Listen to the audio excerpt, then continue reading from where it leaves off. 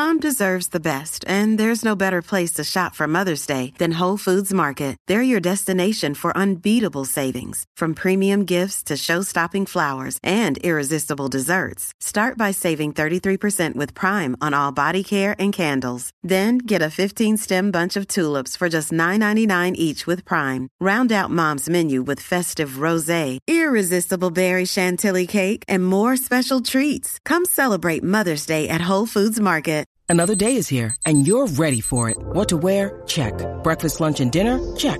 Planning for what's next and how to save for it? That's where Bank of America can help. For your financial to-dos, Bank of America has experts ready to help get you closer to your goals. Get started at one of our local financial centers or 24/7 in our mobile banking app. Find a location near you at bankofamerica.com/talktous. What would you like the power to do? Mobile banking requires downloading the app and is only available for select devices. Message and data rates may apply. Bank of America N.A., member FDIC.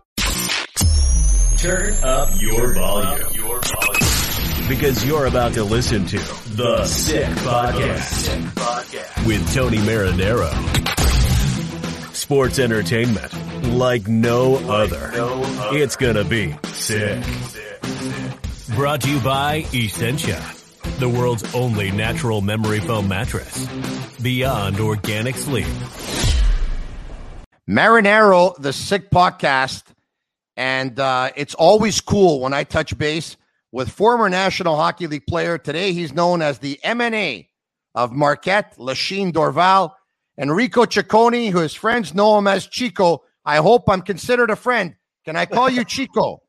You can call me Chico. And if I'm here tonight with you on a Thursday night, you're my friend.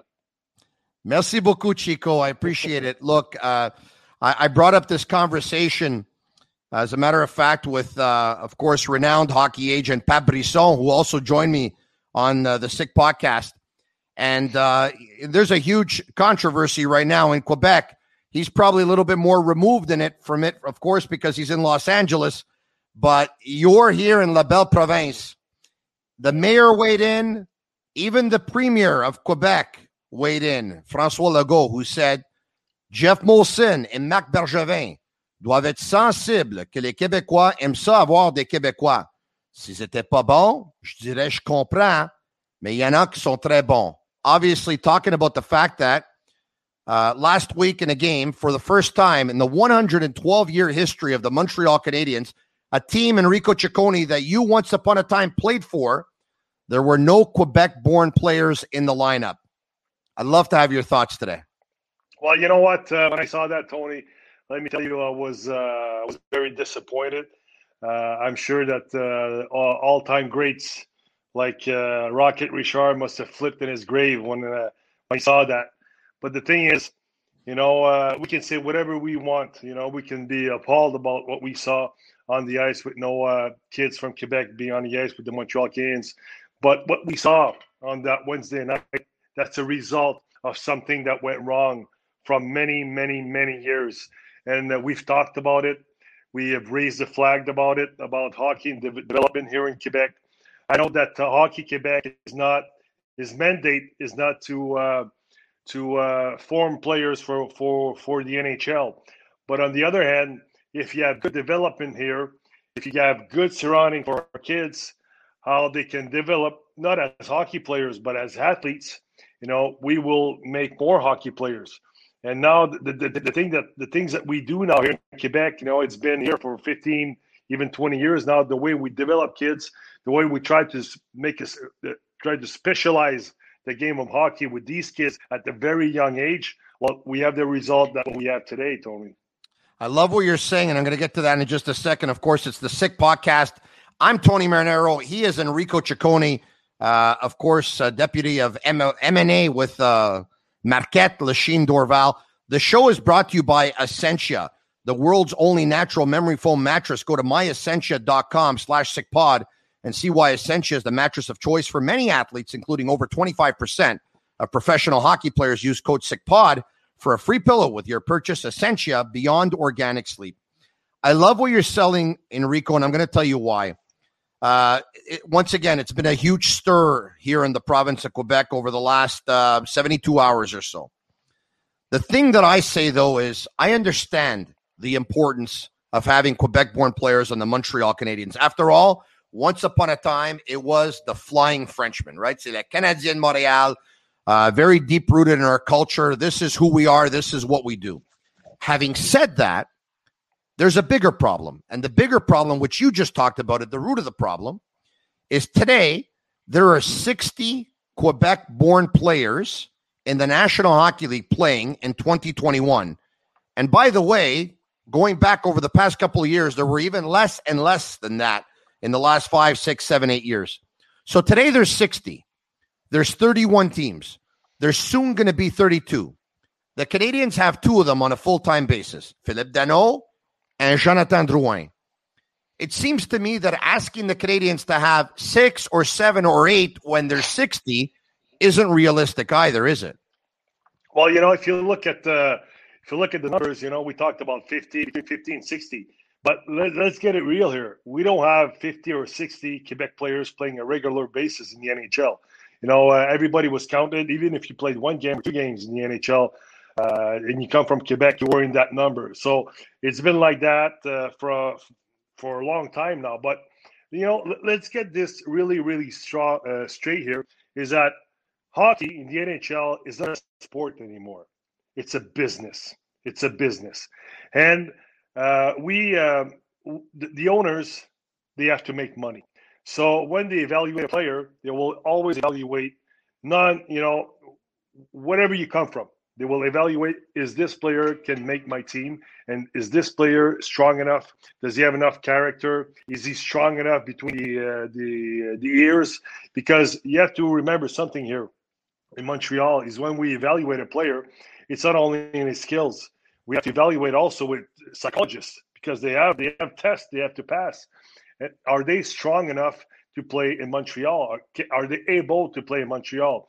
And what makes it more difficult also with somebody who comes from Quebec is that you have more and more pressure.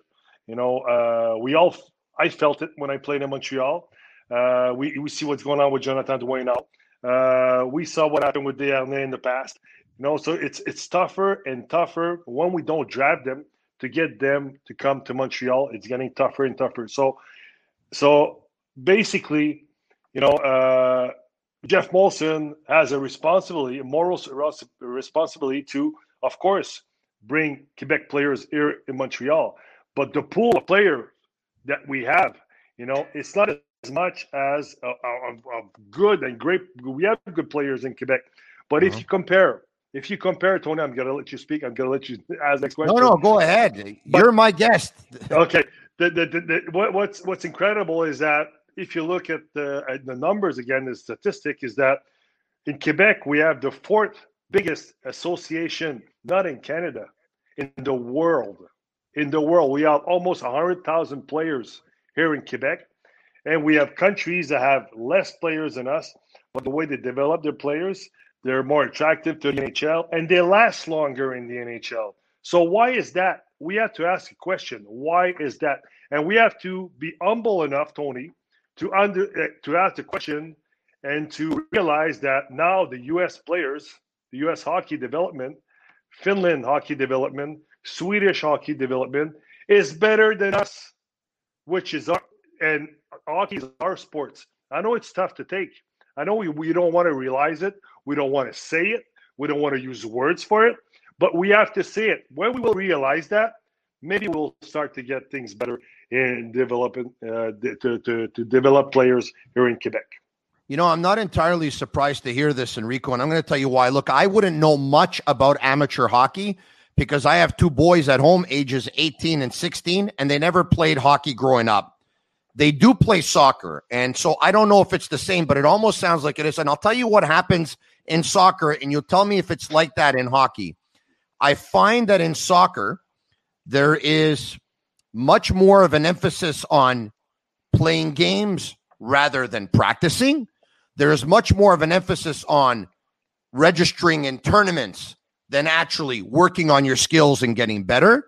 The importance that is given on winning games, finish first in your division, finishing first in your league, winning tournaments, winning gold medals, winning trophies It's way, way too much. And what happens in soccer, and you played soccer growing up as well as hockey. You were a very good goalkeeper back in the day, if memory serves me well. But I'll tell you this, what happens in soccer is that there's too much cutting corners. There's too much cutting corners to win games, to qualify for AAA, to go to the Nationals. Not enough emphasis on development. And you talked about Sweden and Finland, but correct me if I'm wrong. They're probably putting a lot more emphasis on carrying the puck, stick handling, making good passes, learning how to shoot, learning different techniques.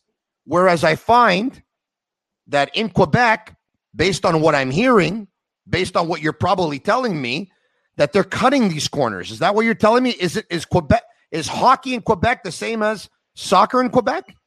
Well, don't get me wrong. We need the competitiveness. I mean, kids will be kids. The little boys, little girls, they want to win. They want to score goals. But the thing is, we identify a star player too rapidly here in Quebec. We have the structure intégrée here in Quebec. Is that we determine very rapidly at a young age, this kid, we will put him in the structure. We will make an elite player out of him, which we shouldn't do that, because a lot of kids in hockey, they develop in the longer run. Some kids are taller, some kids are bigger. You need to develop one of the most principal thing in hockey, which is your ability to skate. That's the first thing you have to work on. If you look at Finland, if you look at Swedish hockey, if you look at the United States also now, what they do is that in European hockey, they will not keep a statistics, how many goals you score, what's your position. Kids don't have positions. They play everywhere. They practice everywhere. Everybody has the same work skills on the ice, which is a defenseman, a forward. Then as you grow up, well, everything falls into place naturally. Here we say, well, at 10 years old, 12 years old, oh, he's a defenseman. Il est dans structure intégrée. We got to make a defenseman out of him. We will play 12 months of hockey, with all the other leagues they do, the AAA, whatever they do here, So after a while, for me, even if I played in the NHL, doing 12 months of hockey, I would have got sick. I had to take a break. And now what they do is that they do hockey 12 months out of the year. They don't do other sports. If you go, let me give you an example. When you go to the United States, you play football in high school, hockey in prep school. You need to choose two other sports. So you're a fan of multisport, is what you're saying. You have to be a fan of multisports. You have to develop an athlete before you get to be an NHL hockey player. It will work. For some kids, it will work. But if you put too much of the same sports, too much pressure on the same sports, on your skills, on this, on training, on that, a lot of kids, they just leave because they're fed up. Pressure from the coaches, pressure from the Hockey Quebec. Burnout. Pressure from the parents. Yeah. After a while, kids go, that's too much. I want to do something else. And not to mention, if I can, the importance of working other muscles in your body, because if you're working the same muscles all the time, you're not working on the other ones. I want to continue on this conversation. I love it. But first, for excellent photo, local family-owned store on Park Avenue in Montreal. Want to give them a shout-out. Centrally located, close to downtown shopping and universities. Professional staff at the store and online to help you choose the gear that you really need. Enrico, my boys passed through the Sportitude program, which is a program that I liked very much, okay? Because it actually motivated them to do well in school because they wanted to stay in the program. So it worked out for me and the boys. No complaints whatsoever. But when they do that 5 times a week, or in the summer, they're playing soccer with their team 4 or 5 times a week. You know what? Every now and then when I see that they're tired, you want a night off, I give it to them. And not only that, when they want to do something else, they go to the park and they play basketball. When they tell me they're going to the park to go play soccer, believe it or not, I tell them, go play something else. I don't want them. I want them to stay in sports as long as they can. I don't want them to be fed up of sports, one particular sport, or burnt out like you just said. You know what, Tony? That's the essence of an athlete. An athlete will love sports. He just wants to move. Kids these days, we're fighting today. The reality of things is that back in our days, Tony, we when the parents wanted to ground us, they said you stay in the house. Now kids, if you want to ground them, you said go play outside. So that's a reality that we didn't have back then because we weren't having sports against video games. That's another thing. Mm-hmm. Kids are getting very, very attracted to video games. So sure enough, this is something that plays against sports. So we need to find something that gets kids moving. And how we do that, it's a very, very young age. So you make them taste a lot of sports. And if he comes a hockey player, he's a hockey player. If he comes to be a soccer player, he's a soccer player or a football player. But the thing to put too much game of the same sport in the player, that will burn him out. I'm going to give you another example. Yeah. If you look what we see in the United States, and me, something that really bothers me is that the United States now is taking away our sports, our national sports, and that pisses me off, Tony, very, very much. But they understood something, because the way they do hockey is that even in high school, in prep school, even in college hockey, they don't play 90 games a year.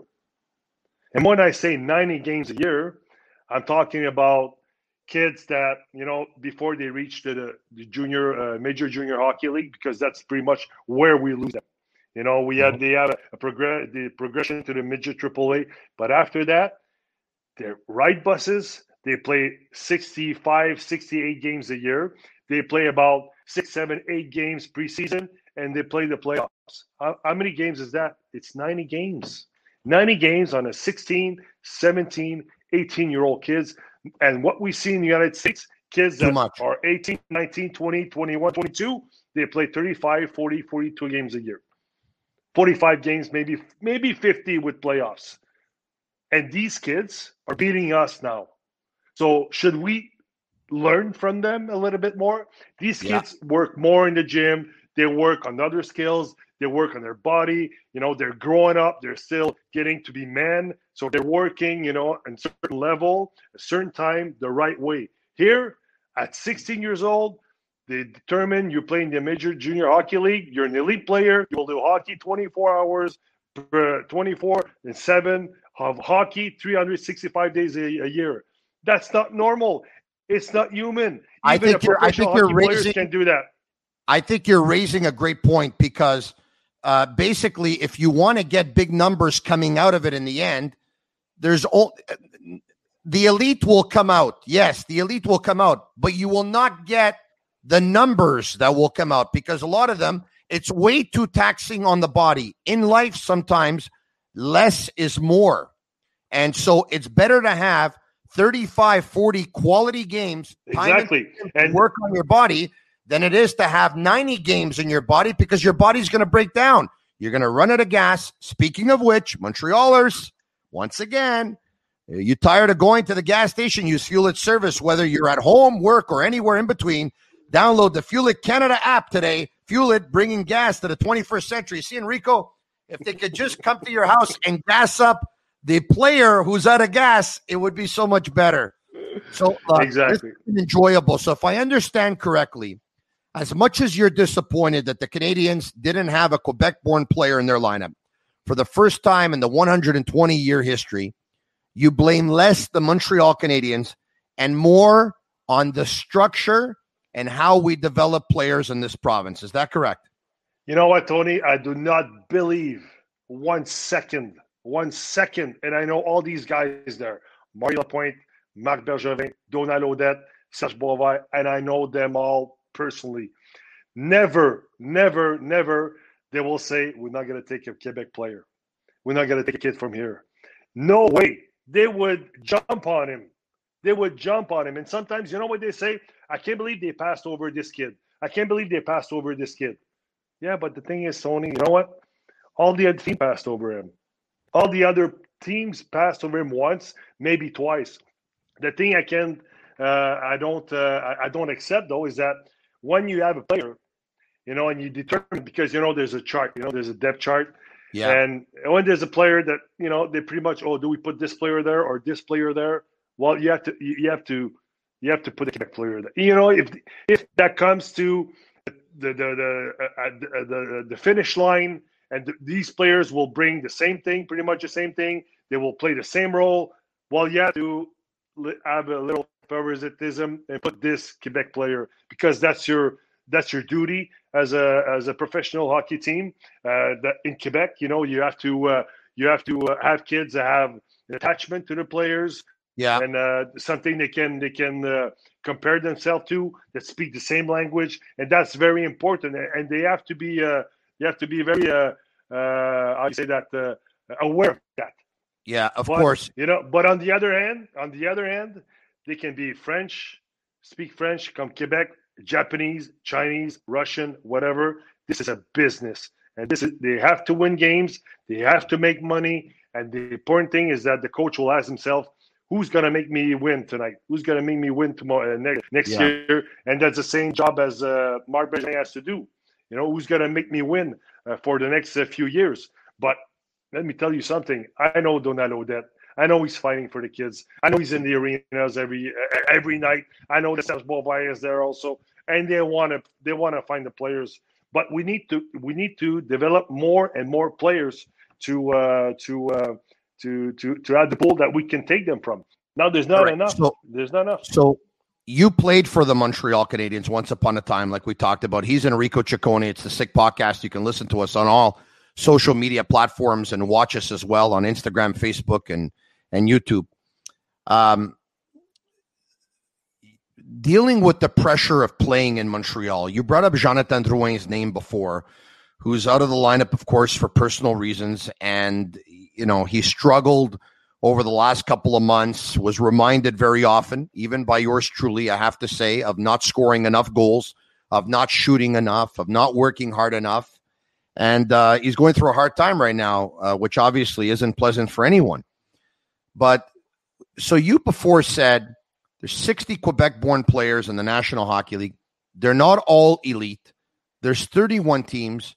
And on top of that, if you play in Montreal, it comes with that added responsibility and that added pressure.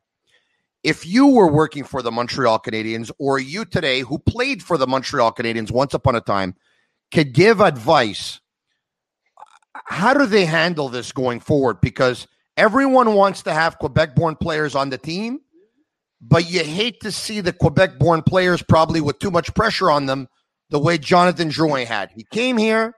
They gave him a $33 million contract before he played a game with the Canadiens with the expectations to produce and be the French star they haven't had in a long time, and it didn't work out. So what do you do? You know what, Tony? You know what the ironic thing is here is that when we saw what happened on that last Wednesday, no Quebec-born players in the lineup, it was a big thing here in the media. Everybody went nuts. It was a great story. It was a big story. It was something that we didn't see in the last 100+ years. But on the other end, when a Quebec player has a rough time, when he's going through a drought, the media is the first to shoot him. He's the first to be hard on him. You know what, Tony? There's players everywhere in the NHL. Everywhere in the NHL. They play a bad game. They have a bad week. They have a bad month. But they come back to the rink the next day. No pressure. No pressure because they don't point him. They don't talk about him all the time the same way that we do here with Quebec players. And because this hockey's is the number very, one very sport here, tough. Enrico. Excuse me? You work sports radio. Hockey's the number one sport here. We have all sports radio stations. Everywhere you go, people want to talk to you about the Montreal Canadiens. So if hockey was the fourth sport here, it would be easier for these players who are slumping. They wouldn't hear it as much. But since it's the number one sport, it comes with the job, does it not? That's what I'm not questioning that. I agree with you 100%.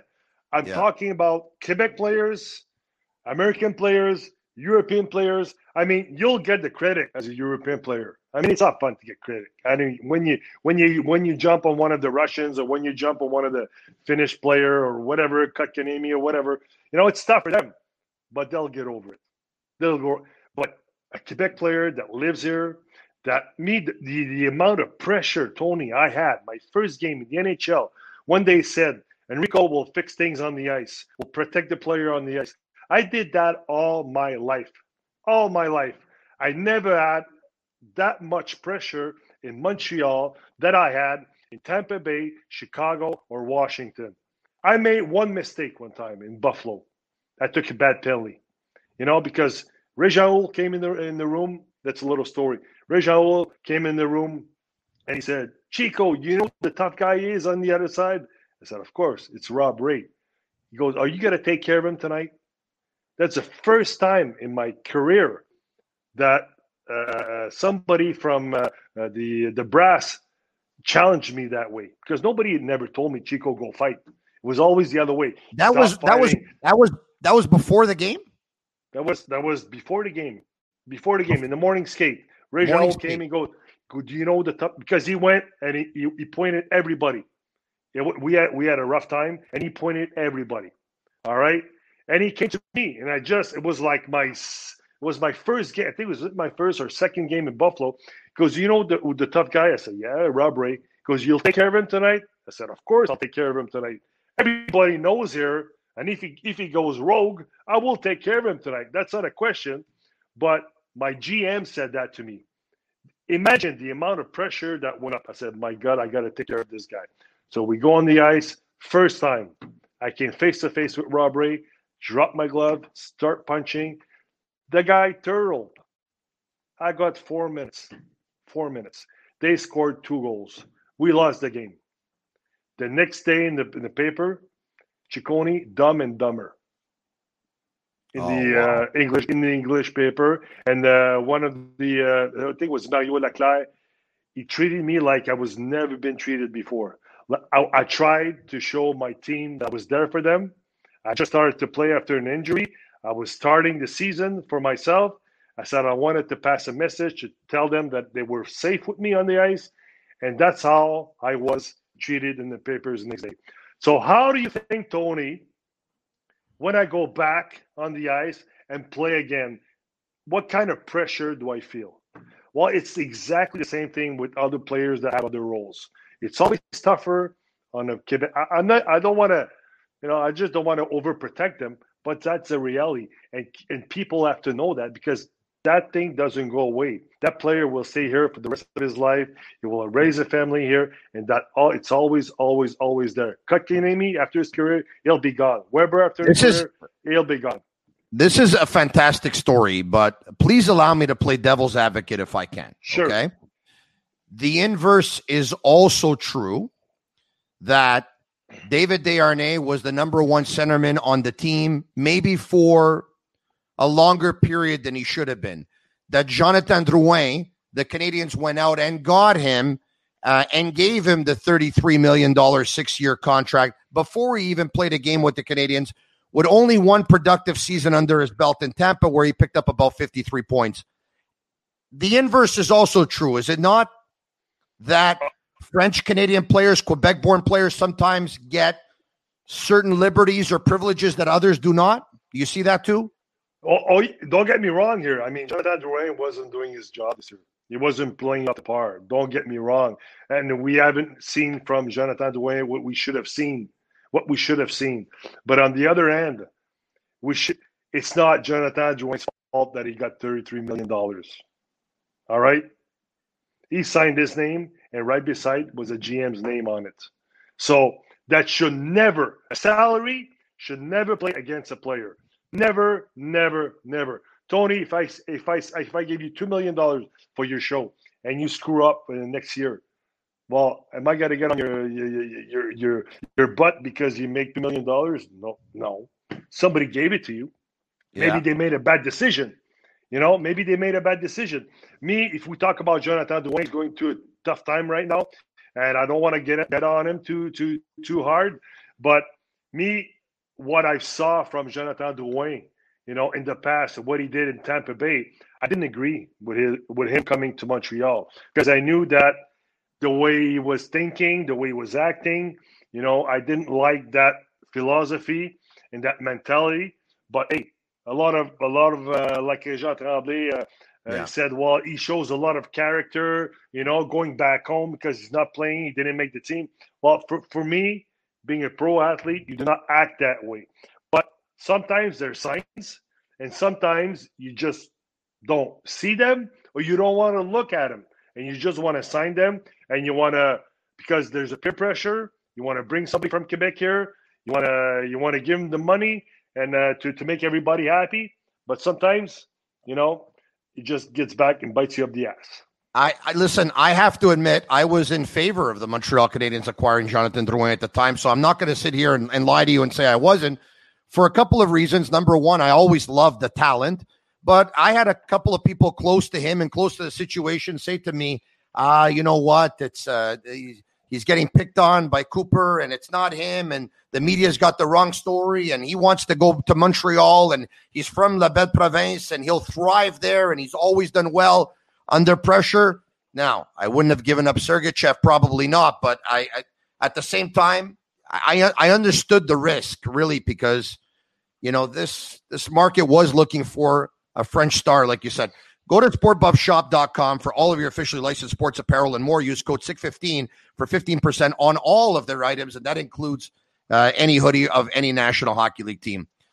Before you said it's not his fault he got $33 million, and you were speaking like an agent because you used to be an agent. And when you talked about the structure and Hockey Quebec and the whole development, you knew it because you scouted a lot of games back in the day.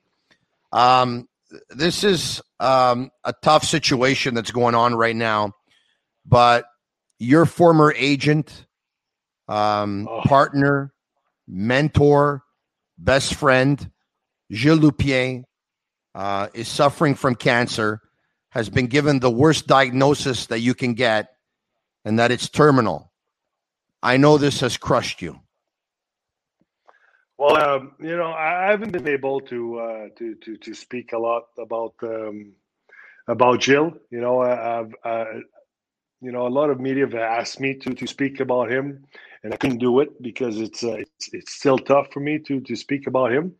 I spoke about Jill last week, because with Jill,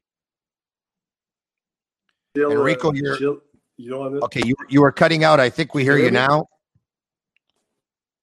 Okay, you were cutting out. Do you hear me? Yeah, I can hear you now. Can you hear me now? Yeah. You have to understand that Jill is like a second father to me. Jill, I've been with Jill since I was 15 years old. And, every situation in my life, it was always the first phone call. We're Italians. We have a big family. Yeah. We can turn to anybody we want. But, that person, when you say, you can take the phone and you can call and talk about anything. And at any time of the day, even at night, you'll pick up the phone and it will reassure you, because us, being professional hockey players, we're big, tough guys, but we're still sometimes we're very sensitive, and we worry a lot, and we're not sure. We're always second guessing ourselves, and he was always the guy that gave me the right words, to keep me going forwards, and in every aspect of my life, which is my family life, when I got married, when I got kids, when I worked with him, when I played with the Montreal Canadiens at the end, when I got out of retirement to play with the Montreal Canadiens, he used the right words. When I got into politics, I gave him the phone call, said, Gilles, what do I do? They're all after me. They want me to go in there. He goes, well, Chico, you go ahead. You go there, you do something good for the kids. You work on it, and, you get things going. And so he was always the guy that always put other people's welfare before his own. And fuck, Tony. It's okay. Listen, he's a second father to you. I think that's very clear. In the in politics, every year they deposit a budget, and after they deposit the budget, us as our files, me, I have sports, leisure, and healthy living. I have fight against intimidation, and I also have transports. And we have a lot of work because we have the ministers in front of us that we question them about how they spend their money. So this is a lot of work, a lot of work. And when because Gilles got cancer before, and he kind of beat it. He went through treatments and everything was fine. And he got the bad news, not too long ago. But I was right in the middle of my my credits. It's called credits, and I had a lot of work, and we were speaking about it and stuff like that, and he knew, and everybody knew, Donald Odette knew, all the players that he had knew, his family knew, all my friends knew, but me, I didn't know, and he told the kids, he told the guys, he goes, I forbid you to tell Enrico. I forbid you, because I will tell him myself when I want to tell him. And he thought like that because he knew that I had a rough time at work. I was doing a lot of work. And the guy, Tony, had 5 months. The doctor told him he had 5 months to live. And I don't know about you, but me, if somebody told me I had 5 months to live, I would have done everything. I would try to get people. But he thought about me. He didn't want to disturb me. He didn't want to affect me in my job, and that's the kind of guy he was. He always thought about other people before he was thinking about himself, and that really touched me. Have you had a chance? And I know he knows how you feel. Have you had a chance to tell him one more time? We speak pretty much every day. Every second day. But you know what? He's getting tired. He's getting very, very tired. But he's okay with it. He's okay with it. He accepted it.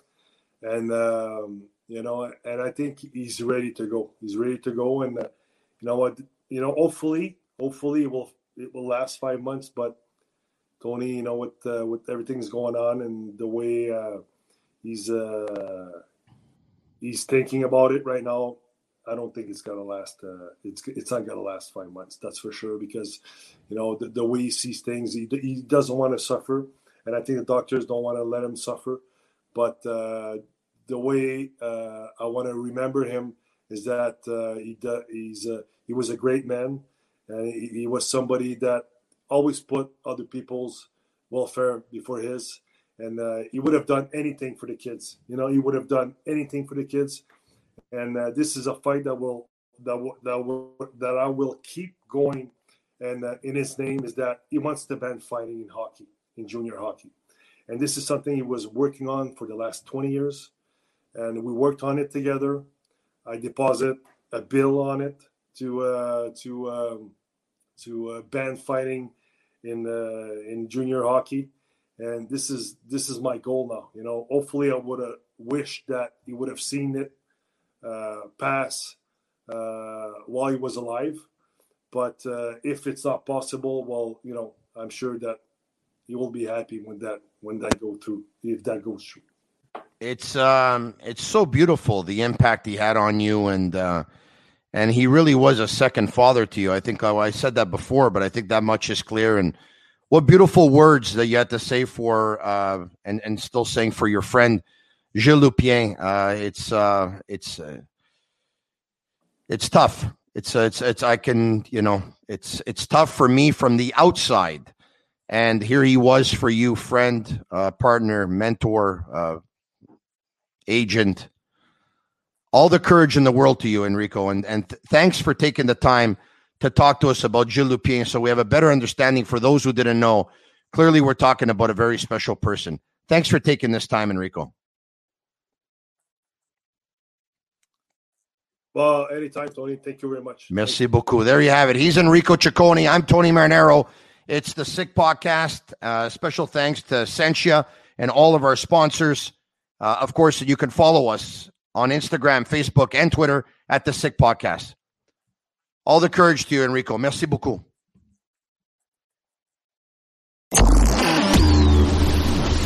And that's a wrap. Hope you don't miss us too much until next time.